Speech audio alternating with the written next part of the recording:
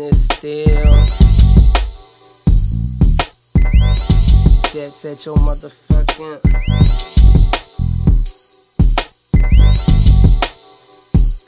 Homie, come up out of that. Ask your girl who she rep, she say, yeah. About to land jets on some suckers' houses. Homie, come up out of that side shit. You call your girl crib in the background, she bumping my shit. You mad? I'm at the crib cutting open vacuum bags, pouring some of that potent for the true smoker shit my homie had. Last time I was in Cali, told him he had to send me that. Ship it to the city so I could bend some corners with lil' mama. Tell her hit some of this, stick it with me. Just being around me make her slippery. Sexy pajamas when she visit me. Her friends fall through with all of that. Over talking, baller stalking, search for eye contact so they could double back and ask G when I got some time free. But honestly, building this empire taking a lot of me. It'll be worth it though. Shit good right now. You find my lighter and my grinder, it'll be perfect, ho. And it's still. And it's still Jets at your motherfucking. As I stand here, G'd up from the feet up. Paper on my mind, my chick scrolling that weed up. Baby smoke it all, I ain't tripping, I just re-up. She thought real niggas was dead, I made her a believer. Now see us, we a different breed. Come planted from a different seed. Since young, bred to keep it MOB. My life is like a movie, but I'm living out the scenes. I'm pulling X for the racks, I'm all about the cream. By any means, I hustle and scheme to fulfill my dreams. A better living, fatter pockets, prettier women. Super sticky weed, I'm puffing laid up in the villa. South Beach Sweet, Metropole, smoking and chilling. Waiting on my bitch to come through with some more killer. Hit her with the D, now she in love with the villain. But my mind focused on writing raps and chopping Spanish. Can I get a witness to this G shit that I'm spitting at? Welcome back. DNP, volume 34. Today is October 27th. And the Warriors are 4-0. We are top in the West. Only one of two teams that are undefeated so far. We're recording this right after the Thunder game, which had trap game all over it. We started out slow, but we came out with a victory. The better team won. Matt, how you doing today? Doing good, dude. It's not very often you get to see your team go 4-0, start the season. I think we did it back when we went 73-9.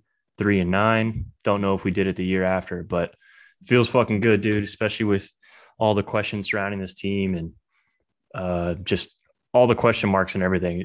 It feels nice to get to look good and to get on a quick start. Yeah, I mean, and I think Bob Fitzgerald, our number one listener and fan, he said they haven't done it since the 73-9 season, and that was a 24-0 win streak to open the season. So don't expect that. That was bananas. Don't expect that, but we do have an 8-game home stretch after this, so we can come out of that, 10-2 maybe.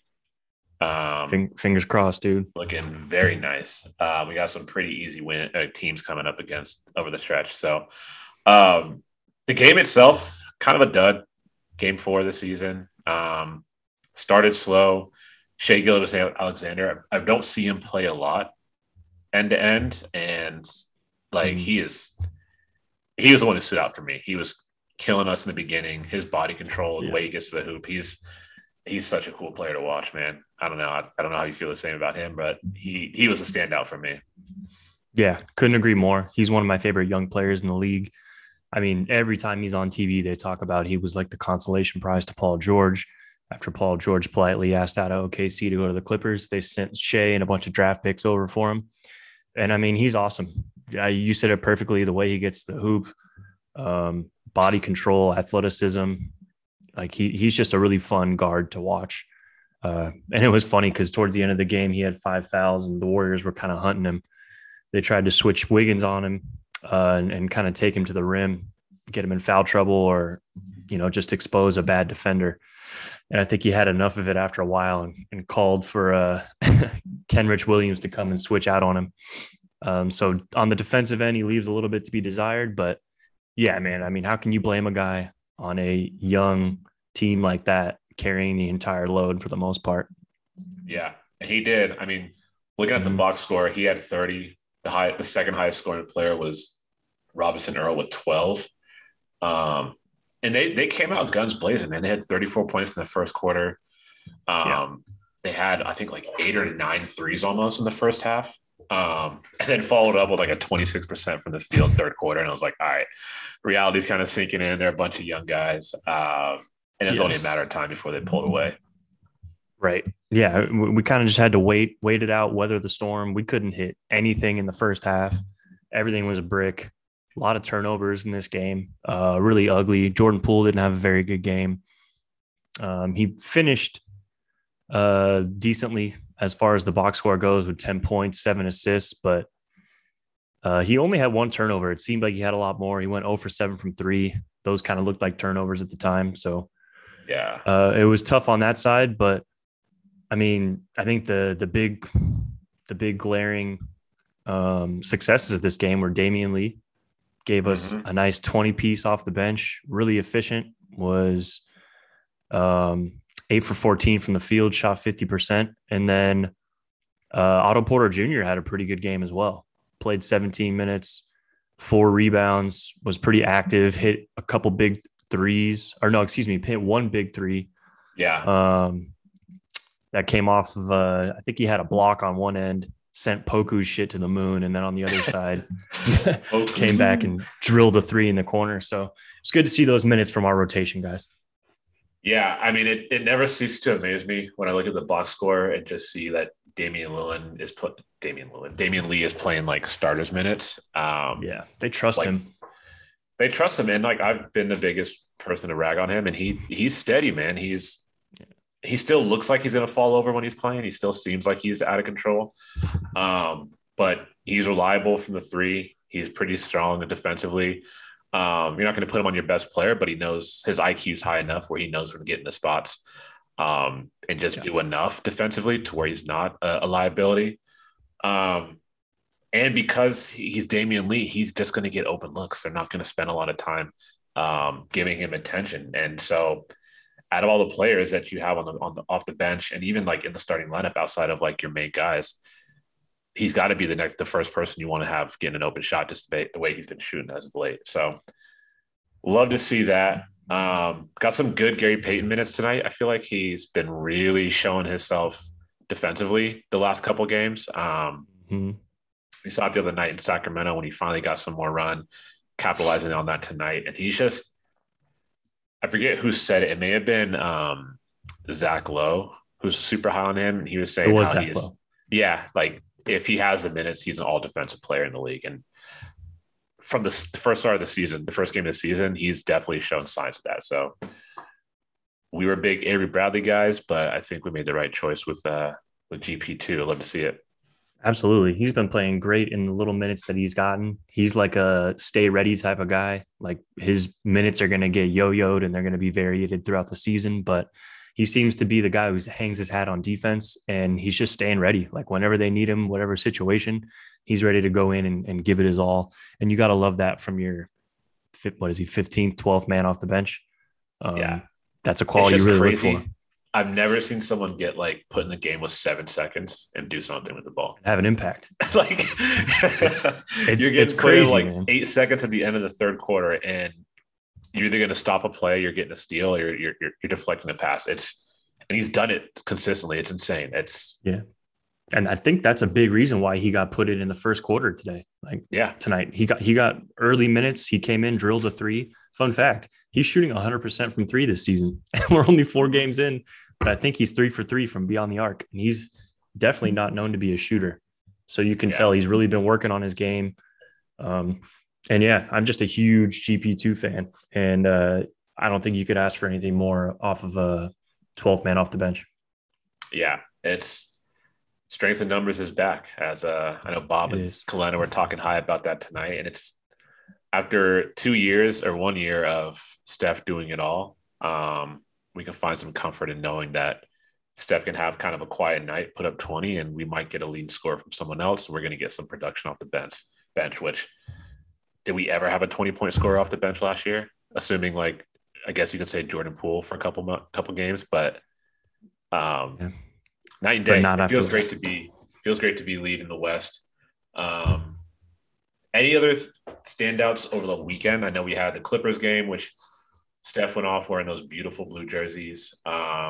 Those were gorgeous, man. And the court God. too. The court to match the Philly Wilt jerseys. They replaced Yeah. the Fila with Warriors. They're not out yet, but when those drop, definitely getting one. Don't know who I'm going to buy, but I'm for sure getting one of those jerseys. Those things are sexy. I'm hoping they bring them out. How Otto Porter is Wilt Chamberlain's son. They look in those jerseys, man. They look fucking identical. Yeah, they do. He's Wilt's illegitimate love child, which I don't know Otto Porter's family situation, but it very well could be true with as many women as Wilt claimed to have slept with in different regions of the United States. And we got some Wilt talk scheduled for the latter part of this episode, but it wouldn't surprise me either. Respectfully to Otto and his family. Yes. But yeah, anything stood out over the last couple games that's worth mentioning? As far as this team, I mean, we beat the Kings was a good win to get under our belt. Looked like Harrison Barnes was back for some revenge. But the fellas stepped up and played well on the road. Yeah, only an hour, 2 hours away, but road win is a road win. Yeah. Other shit going on in the league. Chicago Bulls 4-0. Actually good. They are very good. Yep. New York Knicks, who we previewed and predicted as being a little bit of a fluke season, 3-1. Actually good. New York's going bananas. Yep. And your league pass team, Charlotte Hornets. Ooh, yep. 3-0. I may or may not be in attendance next weekend at that game, but very as someone who's drafted LaMelo in his fantasy league, picked him as a league pass team. Charlotte Hornets are looking very good with Miles Bridges pretty much being their main scorer. Can we talk about how Miles Bridges just won Eastern Conference Player of the Week? Insane. Fucking incredible. He's got Giannis Antetokounmpo, Kevin Durant, James Harden, Zach LaVine. He's got all these guys in his conference, and he outplayed everybody. And I can't believe that we didn't mention him once in our MIP outlook for this year. I know I did. Even to make a note, it's like I've already said this. I have Kevin Durant in my fantasy league. His open to the season, he's had 32, 29, 38, 25. His second game of the season, 29 points, 15 rebounds, 12 assists. So Durant is no fucking slack job right now. He is having a hell of a start to the season. The problem is they're not winning a ton of games. Yeah, they're 2-2. Great. But Miles Bridges, high front runner for most improved player. Tyler Hero's up there too. He's been going off the last couple games to open up the season. So he really has come down to those two as like the leaders for it throughout the year. I don't know who else has been really taking a step outside of those two guys, but yeah. But with Tyler coming off the bench, I think he's probably the front runner for sixth man of the year too. I mean, I know we're only 4 games in, but I would imagine he'd probably that's what we do. But yeah, I would imagine he'd get the nod for that over MIP. But yeah, both of those guys playing incredible. Also, one thing I wanted to ask you, have you watched any of the Cleveland Cavaliers this year? I've only seen Lauri Markkanen posterize Jokic the other night. Good dunk. But I'm looking them on the standings of 2-2, just tied for the 8th spot in the East. And I'm hearing some rumblings. I feel like you got something to say. Are they looking good? They're looking very good. I re-upped my league pass this year. One of my favorite things to do, and was watching some Cleveland last night. Holy shit, dude. Like, I knew that they had an intriguing roster with how many like really good young players they had, but had no idea that they would be that good to beat the Nuggets in Denver.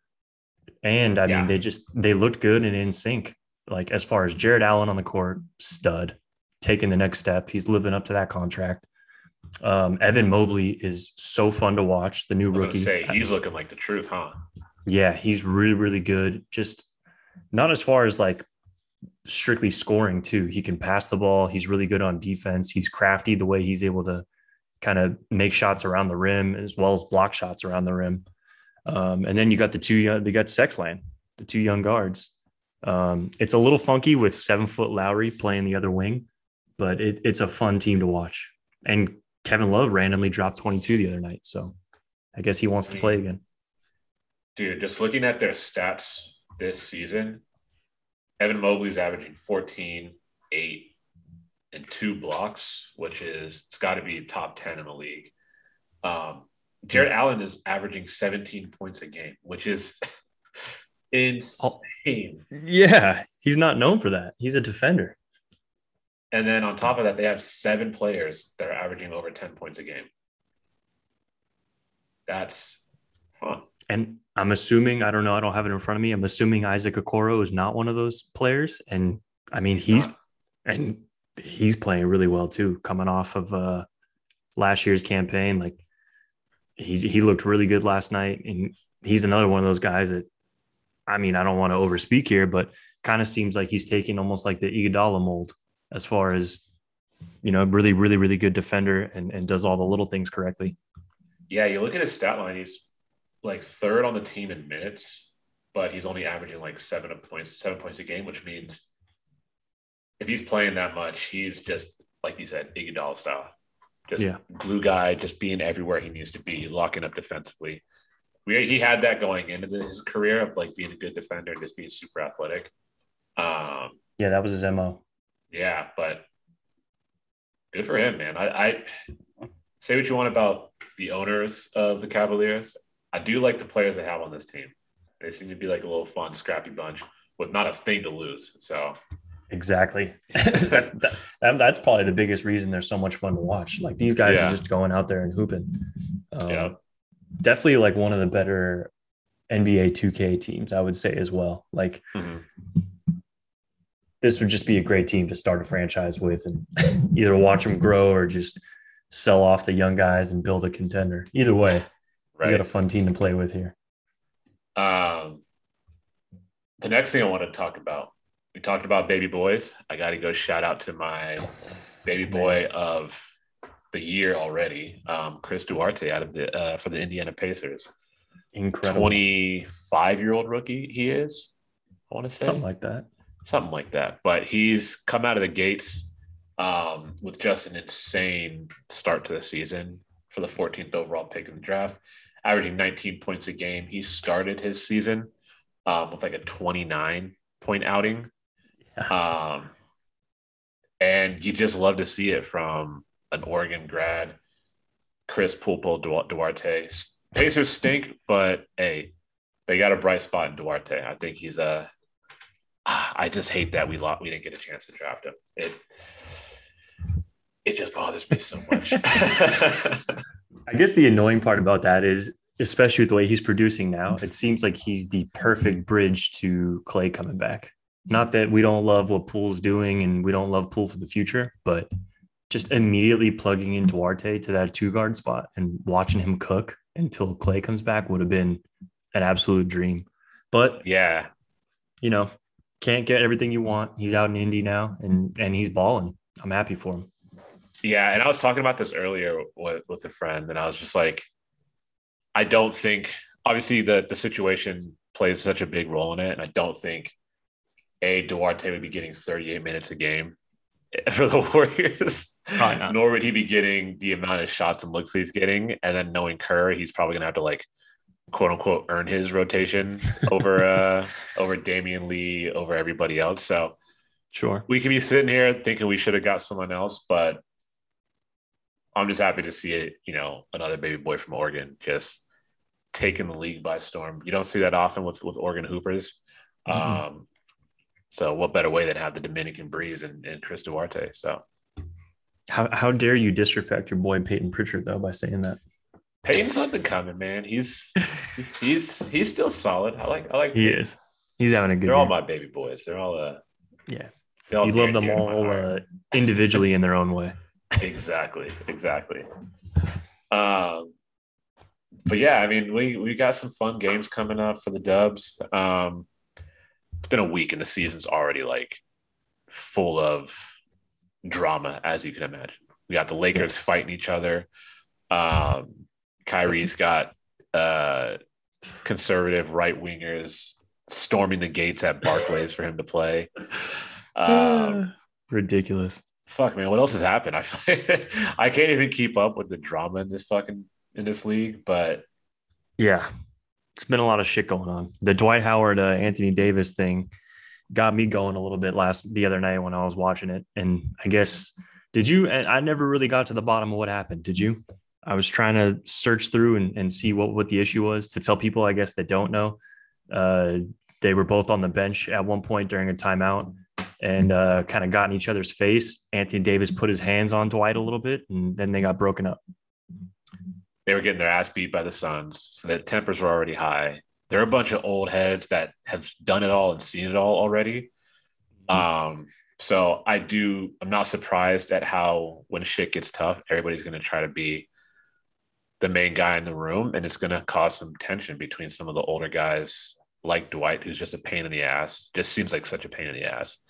And someone who in the league's standpoint isn't too young, but on that team, he's still a baby, and then Anthony Davis, and he's like, no, dude, this is my team still. Like on that team, he's a fucking infant. Yeah. So, and then you got LeBron chirping at Campaign, telling him to be humble. I was just going to bring that up. Which is the worst shit talk, dude. It really is. So as you said, the Lakers were getting the brakes beat off them by the Suns the other night. I don't know if Campaign said anything directly to LeBron, but LeBron was on the bench, and there was a clear angle from a camera of LeBron talking to Campaign. And just to summarize it, basically, he said, hey, stay humble. 18 months ago, you were at home. Don't be talking that shit now. Stay humble. And Campaign looked like he was jawing back and forth. And that was that. But just how sad and ridiculous is that for LeBron to let Campaign get under his skin in the third game of the season? Rattled him. Just completely he was shaking rattled in his boots, man. He's got real estate in LeBron's brain. It's ridiculous. How can you let Campaign get to him like that? My GOAT could never. Jordan could never. No.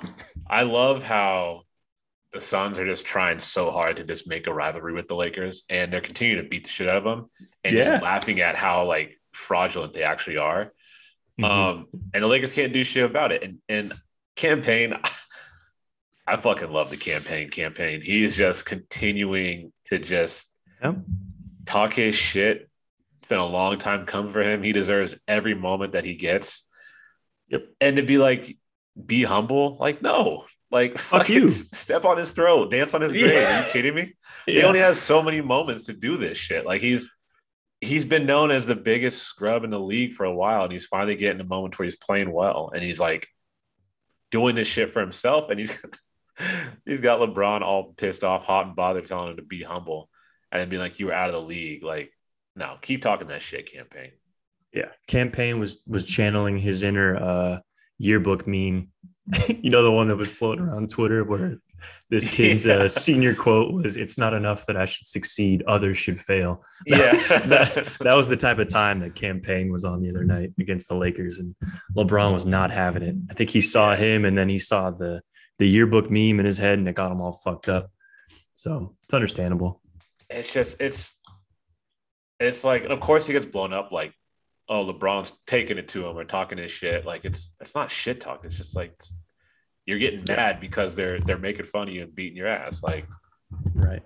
It's just LeBron, and man. LeBron is also in the trending around today for another reason. He was, I don't know why his opinion matters or who asked him, but I guess he had made a comment about he didn't like the ending of Squid Game, the television show. And so the creator of Squid Game came out and gave a little statement about it. Did you see that? I did not. Well, let me read. I don't even know how that gets brought up. I don't know either, but this was the quote because, LeBron criticized the show's finale, which maybe we'll get into that in a little bit. Say what you want. I thought Squid Game was fucking incredible. Who is LeBron to say any different? But the creator, I'm going to butcher his name. I believe it's Hwang Dong-hook. He said, that's my ending. If he has his own ending that would satisfy him, maybe he could make his own sequel. I'll check it out and maybe send him a message saying, I liked your whole show except the ending. So LeBron's getting fucking dunked on by Blame his Campaign, ass. and he's also getting lit up by the creator of Squid Game, all in the same week. So LeBron's not having a very good week, which makes us pretty happy. Perfect time to go out with an ankle injury. Exactly. What did LeBron say? He's like he probably didn't like the red hairs and everything. Or You know what? I don't. Let me see real quick. I don't know what the comment he made was, but let's see. I just love that the creator chirped back at him. Of course. When LeBron sees a Squid Game creator, it's him talking to Campaign. Hey, be humble. Yeah. Let's see. Here we go. So I'm just going to read out this little. LeBron James is one of the most famous people in the world, but like everyone else, he is a critic. The Lakers forward shared his disappointment in the hit Netflix show Squid Game's ending earlier this month. The show ended with the main character electing not to return to his daughter after winning a deadly survival contest. By the way, if you're still listening to this, spoilers. Might want to fast forward. Shit, I just got to add over it. Oh, here we go. Let's see. The show ended with the main character electing to not return to his daughter after winning a deadly survival contest. And James, the family man that he is, father of three, was not a fan of the decision. James bumped into Lakers forward Anthony Davis during a press conference and started discussing the show's ending. Orange County Register's NBA reporter Kyle Goon, fire name alert, caught the interaction on video. Yeah, I did finish it, LeBron said. You finish it? You watched it? You done? Yeah, I didn't like the ending, though. I know they started off with the season 2, but like, get on the fucking flight and go see your daughter, bro. Like, what are you doing? End quote. So it all makes sense. It's all coming full circle. Family man, Mr. LeBron James, father of three, didn't like the main character's choice to not go see his daughter at the end of Squid Game. I'll just say this. There's one thing I know about for the two. I've only seen 2 movies that have come out of Korea. It's Squid Game, or that's a show, and then I'm blanking on the other one, the one that won the Grammy. Or the Oscar. The Oscar.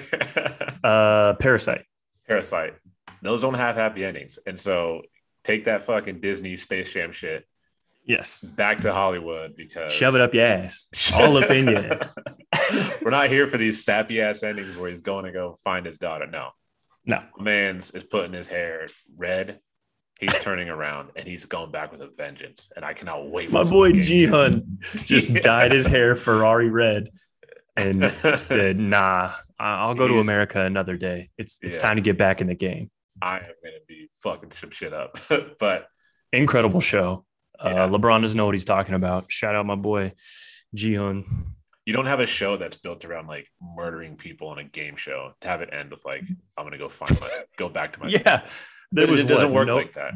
No less than 247 murders in that show. Yeah, you're not. Well, no, actually, how many? What was Jihoon's? 367. He was 456. So 455 people died in that show, give or take, probably a couple more. We're not counting the minions or the rogue cop. Or his mother, or his mother. A lot of deaths. And LeBron wants a sappy, feel-good ending so he could watch it with his family. Sorry, LeBron. No. Not up in here. Like the director said, you make your own movie. I'll tell you I enjoy it, and I'll hate your ending. Yep. Sorry for the tangent. No, I love it. So this was a request from listeners. I've mentioned it already twice now in this episode that I'm playing fantasy basketball. I don't know how many of our listeners play fantasy basketball, but I thought it'd be a little fun to do a little segment built around hot players to watch. I don't know what your league settings are like, so I'm just going to go off players that I think are worth picking up. The first one, if he's there, Chris Duarte, get him. We've already talked about how great he's been. If you're in a league that has a lot of people who don't know a ton about basketball, which is usually pretty common with fantasy leagues, it's a good chance you could find him on the waivers. So Chris Duarte is by far the first person to pick up. It's like buying into Google in 99. Do it now. Like for me, I'm big on stats that are bucketed in areas that if you win because they're so hard to get, you can automatically get a point. So for me, that's blocks. So on my team, I got Mo Bamba, I got Daniel Gafford, and I got the big Chun, Jonas Valanciunas. Gafford and Bamba, those have to be available on someone's waiver. I don't know if people know a ton about either of those guys. Yeah. But I got to Bamba's imagine coming around. He's throwing shit. he's getting a lot more minutes now, Mhm. especially now that Vooch is gone. I'm imagining, I don't know, I would think that Miles Turner is probably already picked up in most leagues, but I mean, last year I think was his career high in blocks, which was like 3.4 blocks a game. Yeah. So if he's around there and you can snag him, he'd be a good one to get as well. Yeah. I don't even know if that's the best strategy for fantasy. I'm just like, if I can get players that get a shit ton of steals and a shit ton of blocks, those are 2 points that I'll win. Like, well, yeah, you got to win categories, right? Yeah. The one who wins the most categories wins. So yeah, for me, it's Duarte is the number one. If you're looking at big men, if you can get him Mo Bamba, if you can get him Daniel Gafford, and if you can make a trade and you're big on blocks, circle Miles Turner. Yep. He also had 39 points the other night, so he also gets some buckets too. So that was Fantasy Corner. That's all I got. I'm trying to think of other players that might be under the radar. I know who's playing really well right now. I don't know fantasy wise how it shakes out as far as like his shooting percentages and splits and stuff, but Terrence Mann from the Clippers, especially with Kawhi out, he's getting a lot of minutes. He's kind of one of those utility guys that he's like a 6'5" guard, but he does a little bit of everything. I think he's getting about 6 boards a game. So if you're in a deep league or something, or looking for somebody who can fill up a little bit of everything, I would try and snag Terrence Mann. Yeah, he's one that's like, he's going to shoot the ball pretty well at a high percentage. And he can go off for close to 20 points. Definitely a buy low kind of guy. But yeah, that's a good dude to pick up if you're really scrapping for someone.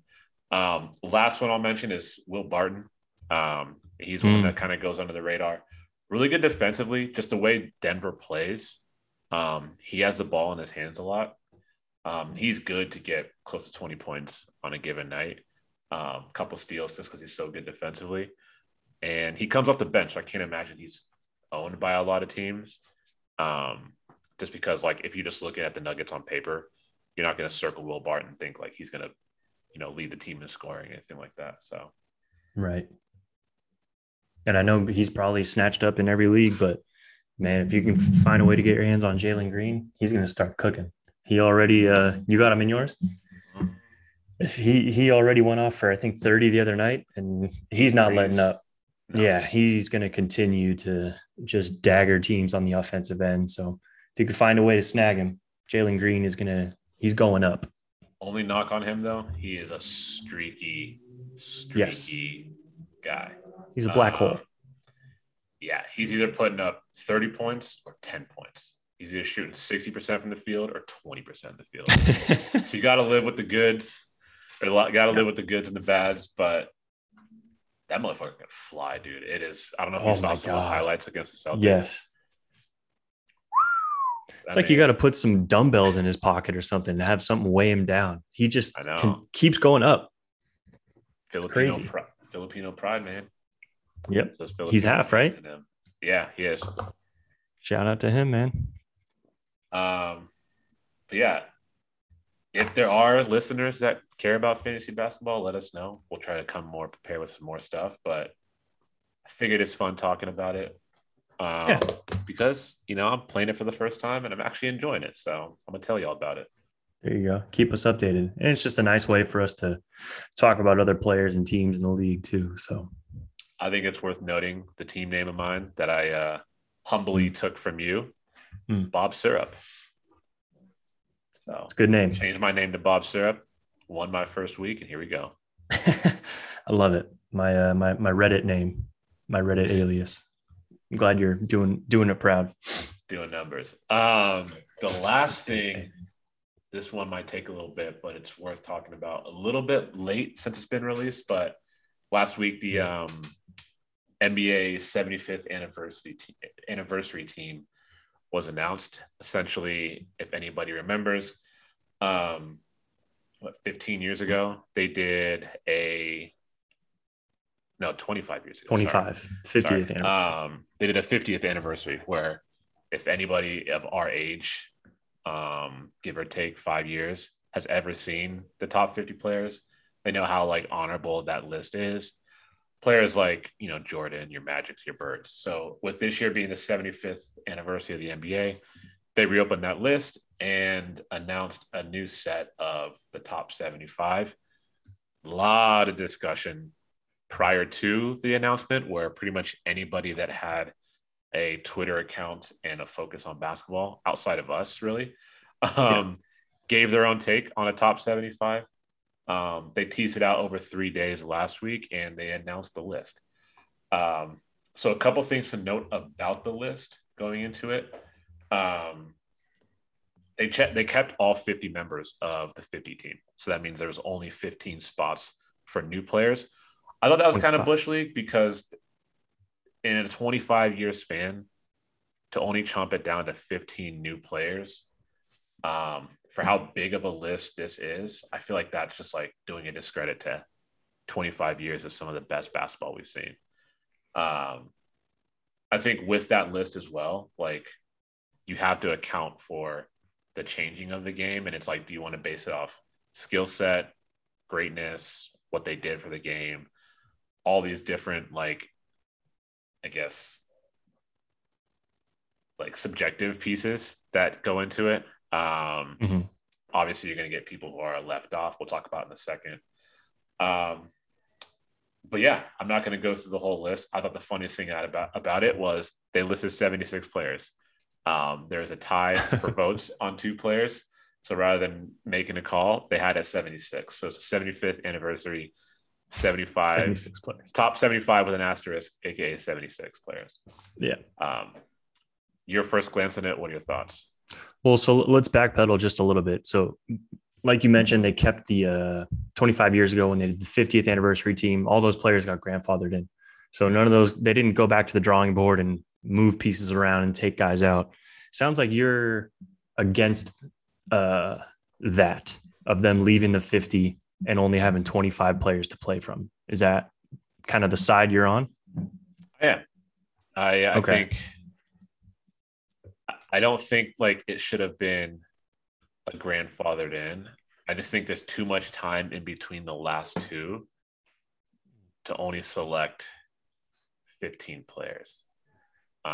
See, I agree that there has been a lot of time left, but my only gripe is if we were to kind of go that route, then there would really be no history left on this team, because no matter which way you slice it, damn near all the players that are playing now are better than the players that were playing before. Obviously, there's those special ones that you can name that are going to be GOATs, right? They're going to be greatest of all time forever. They're going to stand the test of time. But you can't sit here and tell me like fucking Paul Arizin, Dave Bing, Billy Cunning, like all these guys. Of course, Klay Thompson and Tracy McGrady and Vince Carter and countless other players are more skilled, better than them, may or may not have accomplished more. But I mean, I think you definitely have to have some sort of sense of history when it comes to this kind of stuff and honor those that came before, because these are the guys that are working 2-3 jobs and still going out there and hooping. And without that, we never would have really made it to what it is today. So I am kind of on the side of, I think they made the right decision, grandfathering those guys in and not kicking, George Mikan off the list. Jeez. Yeah, exactly. We could pick probably, 10 to 15 guys from this the 50th anniversary list that played in the 40s, 50s, and 60s. And if you look at their stats compared to these other guys, obviously these guys outplayed them. But at the same token, those guys were they were the best when they played. So it's kind of all relative in that sense. Yeah, and that you make a good point. I do think like you jump another 25 years and you have a top 100. And like, if you are resetting the whole list, the previous year is just irrelevant. And I think Exactly. by making it like that, it takes away from the value of that top 50 list. So I get that there. I don't know. I just felt like I think you could have gone about it to where you reassess the players, keeping in mind that there should be a good amount of it from either that list or from, the times beforehand. That makes sense. All I know is if I was Dolph Shay's family, I'd be fucking hot with him dead in the ground and he gets taken off the list and Klay Thompson's dancing on his grave. I don't know. Right. And so for me, like, we can just go into like the 15 that were added and I'll just name some of the names that like come to mind. I'll leave out the obvious ones like your Kobe's, your Steph's, your Durant's, your LeBron's, etc. But like Anthony Davis was added, Damian Lillard was added, Reggie Miller was added, Steve Nash was added, Chris Paul, Paul Pierce, Dwayne Wade, Reggie Miller, who I mentioned, Russell Westbrook, Giannis, Ray Allen, Russ Westbrook, Melo, Dennis Rodman, Kawhi Leonard, Gary Payton, Jason Kidd, AI. Okay. James Harden, KG. All right. So the ones that really stood out for me, I don't think Damian Lillard should have been on it. I don't think Anthony Davis should have been on it. I can argue. I'm okay to argue Steve Nash not being on it. And those are the three that stood out for me. Yeah. Wow. Mm-hmm. The Nash man. So like, I would replace Kyrie with Dame. Okay. I agree with that. I don't like the Dwight Howard, Anthony Davis was a second like debate. I don't think Dwight Howard should be there. I guess he should be there, but I think that might be the hottest debate, dude. As much as I want to talk shit about Dwight and say that he doesn't deserve it, if you go back and look at the career that Dwight had just from 2004 until 2000 and when did he leave the Magic? Like 2012? Yeah.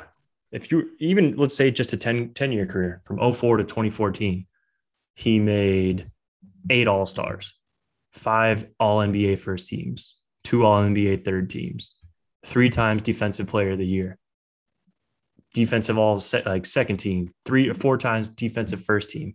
Like, I don't know. I think he does deserve to be on it. That year too. Should have won MVP. The year D Rose won it.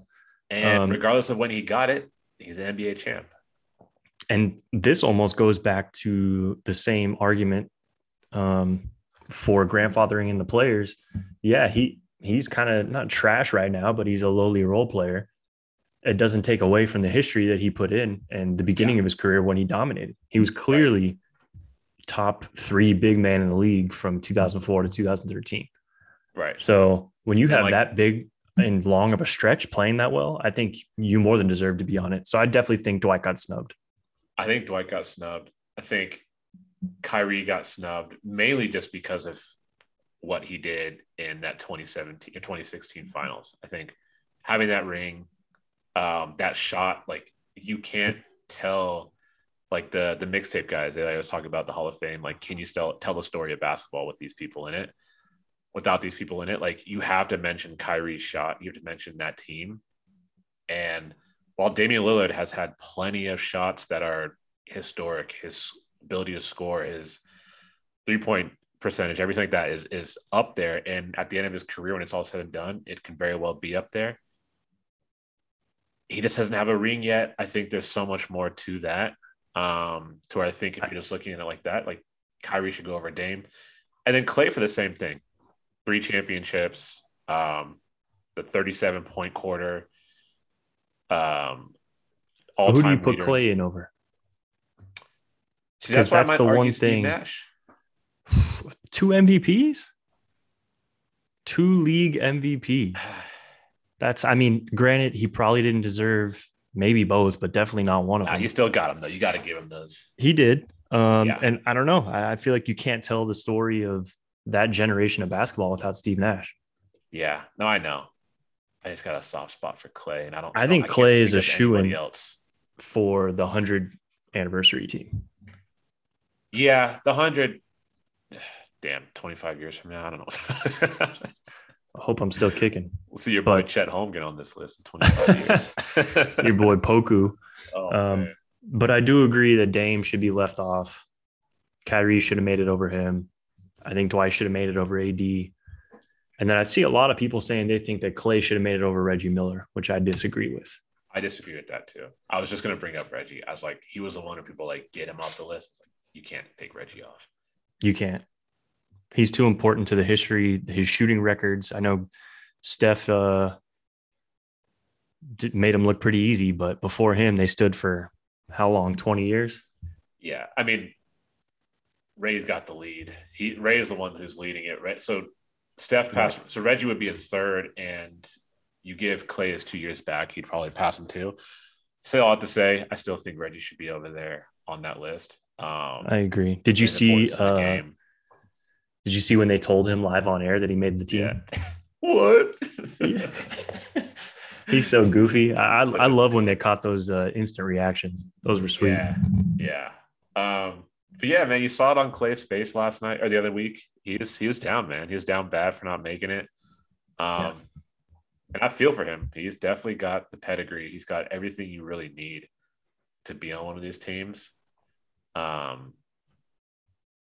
like, I mean, he's a two-way player. Yeah, we mentioned 3 players on this list that could be replaced.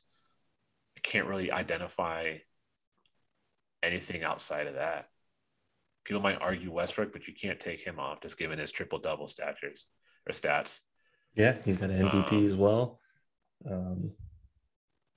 Yeah, it's James Harden deserves it. Yeah, it's tough, man. I think overall they did a pretty decent job compiling the list, but yeah, there just those few names of kind of like the new school generation that I think they probably could have been switched out for some other folks.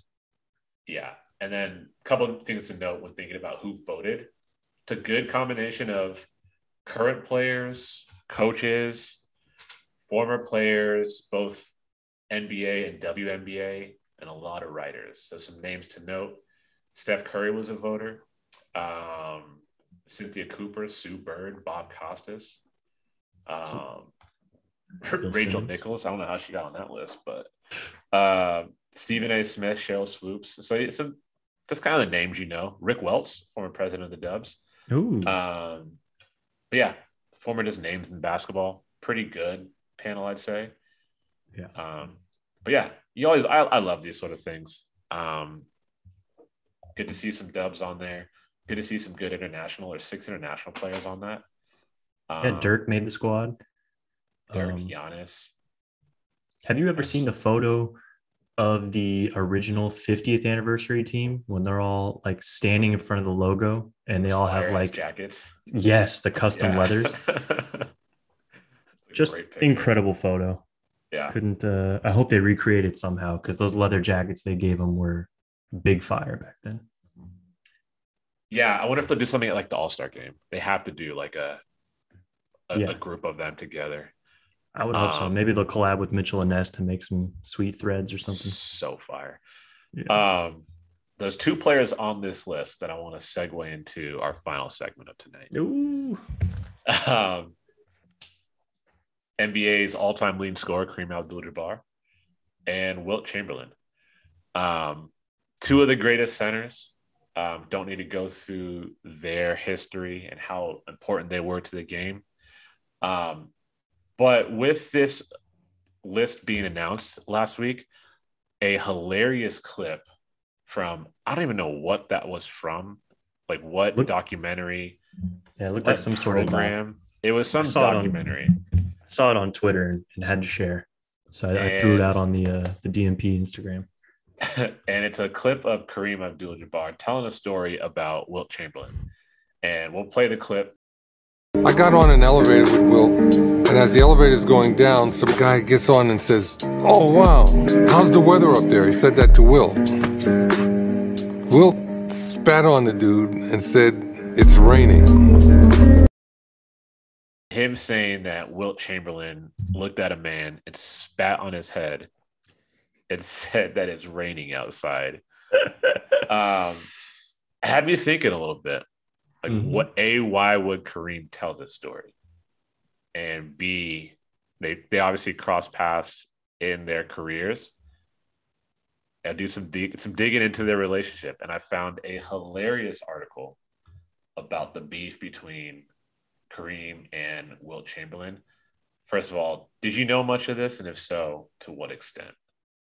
I did not. I knew that they were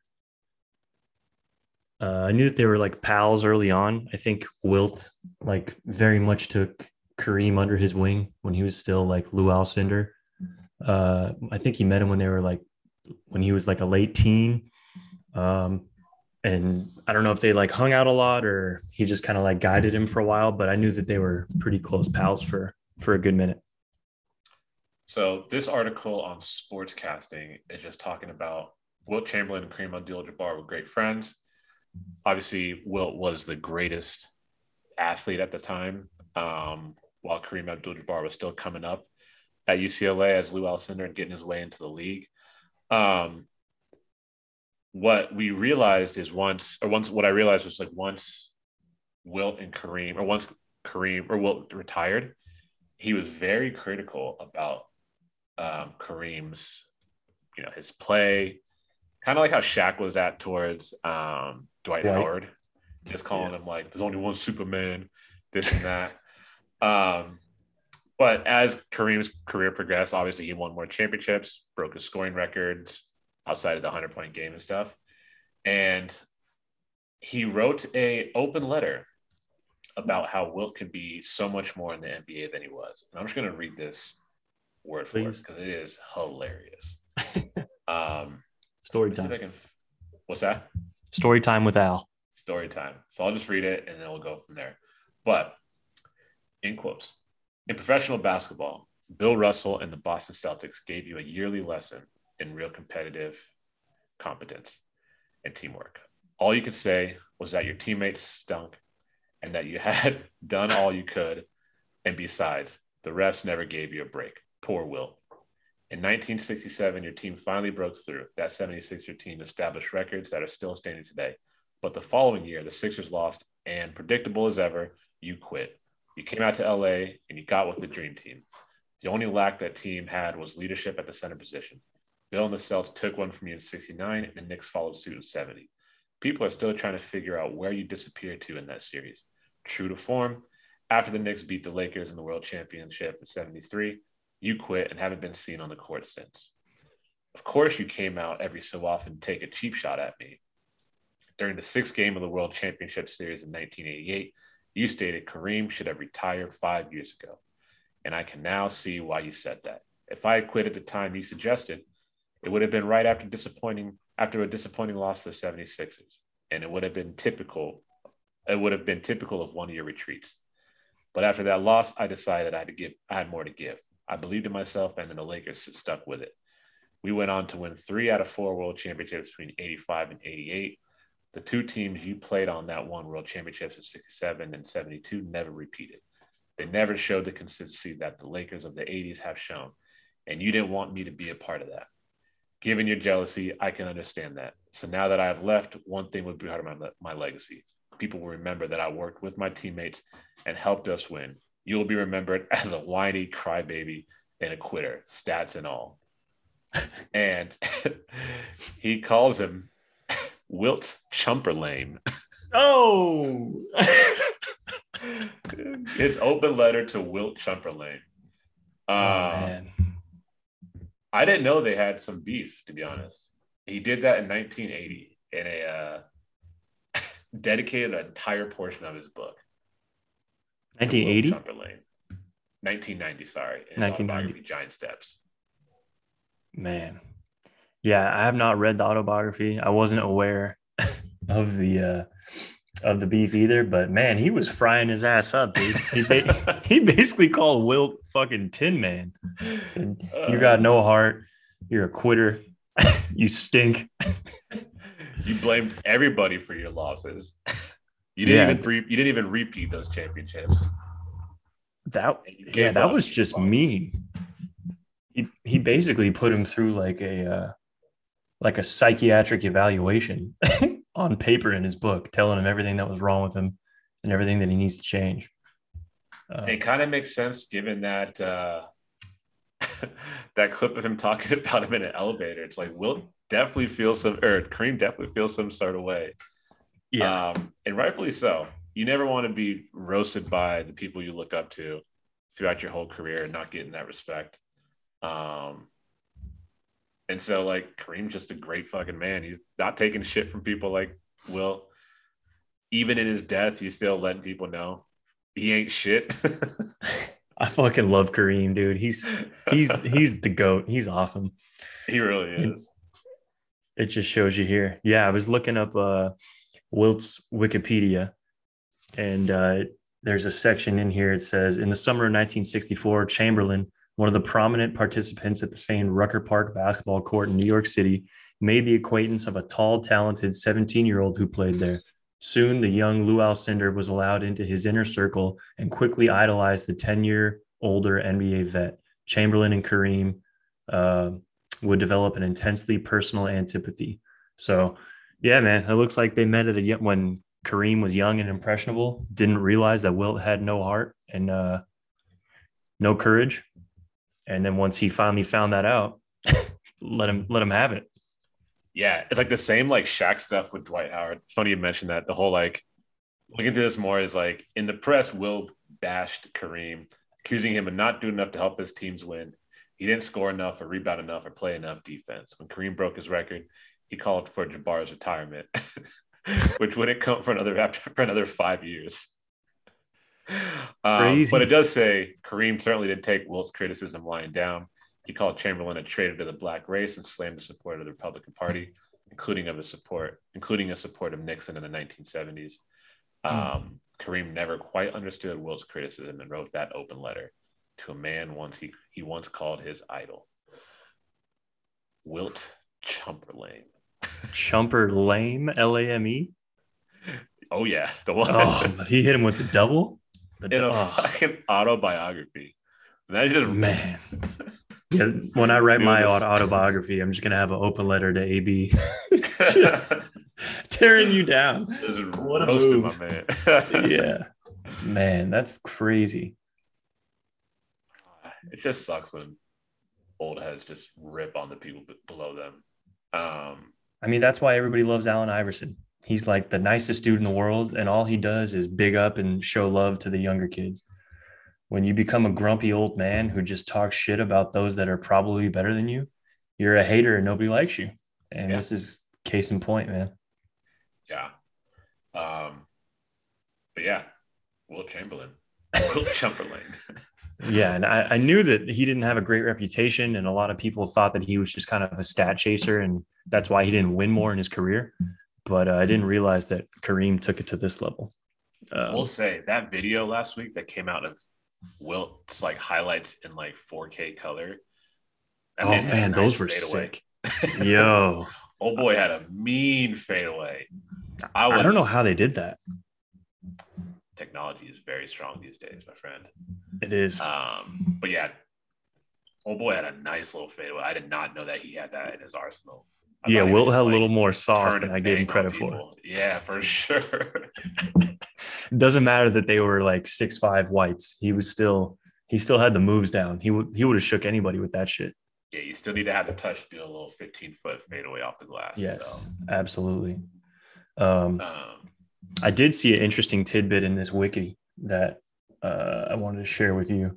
Oh, yeah. And it's still about Wilt, but these numbers just fucking blow my mind when they talk about like contracts or like what teams sold for back in the day. Mm-hmm. So in the following 64-65 NBA season, the Warriors got off to a terrible start. This is when they were the Philadelphia Warriors and ran into financial trouble. At the 1965 All-Star Weekend, Chamberlain was traded to the Philadelphia 76ers. Oh no, I apologize. That was the SF Warriors. The new name of the relocated Syracuse Nationals. In return, the Warriors received Paul Newman, no relation to the actor, Connie Deerking, Lee Schaefer, who opted to retire rather than report to the Warriors, and 150 Ain't going grand. to San Francisco. Yeah, and 150 grand, which is equal to about 1.2 mil today. When Chamberlain left the Warriors, owner Franklin Muley said, "Chamberlain's not an easy man to love. The fans in San Francisco never really learned to love him. Wilt is easy to hate. People came to see him lose."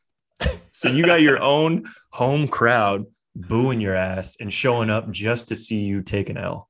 That's tough. Did not give a fuck, it sounds like, man.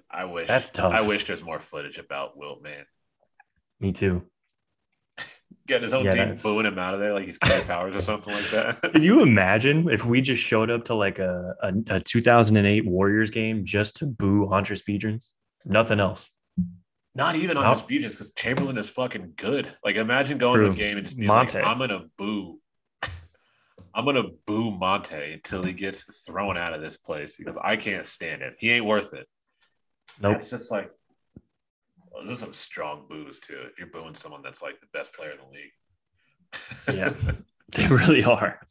It's crazy. Man, I'm just, these numbers are just wrecking my brain. It says here in the 1962-63, no, like money. In the 62-63 season, owner of the Warriors, Gottlieb, sold the franchise for $850 grand. Hello. 850 grand, which is equal to about 7.2 million today. But back then, it was 850 G's. And it just like, why didn't more people have the foresight to fucking just go all in? I mean, Lord. What year was this, he said? 1963. Man, a lot of shit went down that year. A lot of shit went down in 63. Sold the franchise for $850K to a group of businessmen led by Marty Simmons from SF, and the team relocated to San Francisco under a new coach, Bob Feerick. Man. Oh, this also meant that the team broke apart as Paul Arizin chose to retire rather than move away from his family and his job at IBM in Philadelphia. So Paul Arizin on the top 75 quit his chose Paul Arizin to work for IBM. chose to quit, retire from the National Basketball Association, where he played for the Philadelphia Warriors. They said, "Oh, we're moving across the country to San Francisco. You want to come play with the best player in the league, Wilt Chamberlain?" Then I'd have to retire from IBM and give away my benefits. I think I'm, you guys go ahead. I'll catch you on the flip side. I'll watch you guys on TV or hear you guys on the radio if I have to. I ain't going. That is fucking wild. Holy shit. Yep. Move away from his family and his job at IBM. And Tom Gola was homesick, requesting a trade to the lowly New York Knicks halfway through the season rather than opting to play for the Warriors. Dude, it was the Wild West back then. Imagine if like Aaron Gordon was just like, I don't want to be in Orlando. I miss home. Send me back to the Bay Area to play for the Warriors, or I'll quit. My God. Yeah. Actually, no, I don't want to move to the relocated team in Oklahoma City. I'll have to give up my job at Disney. I got to quit my job at Microsoft. Yeah. Like what? Man, wild time. 60s were crazy, my dude. Oh, man. But yeah, that's all I got. We'll see you guys in the next 25 years to the top 100. Yep. But yeah, that'll wrap it up for today. We'll talk to you next week. Hopefully the Warriors will be, 7-0 at that point. And we can continue the conversation about how great is this team.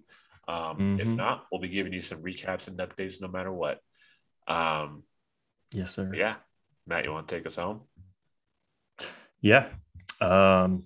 Again, shout out to everybody for listening. We appreciate it. All the suggestions, all the support. Thank you. Yep. Everybody's been awesome. And yeah, man, we've got a nice 7-game homestand for the Dubs. So we play Memphis on Thursday, Oklahoma City again on Saturday. And then our main man AB is going to be in the building on Wednesday against our Charlotte Hornets. So we got a revenge game coming up on Thursday. Memphis knocked us out of the play-in. So or knocked us into the play-in. So it'll be good to get some revenge. So we'll pick back up then. And thank you, everybody. Appreciate everybody listening.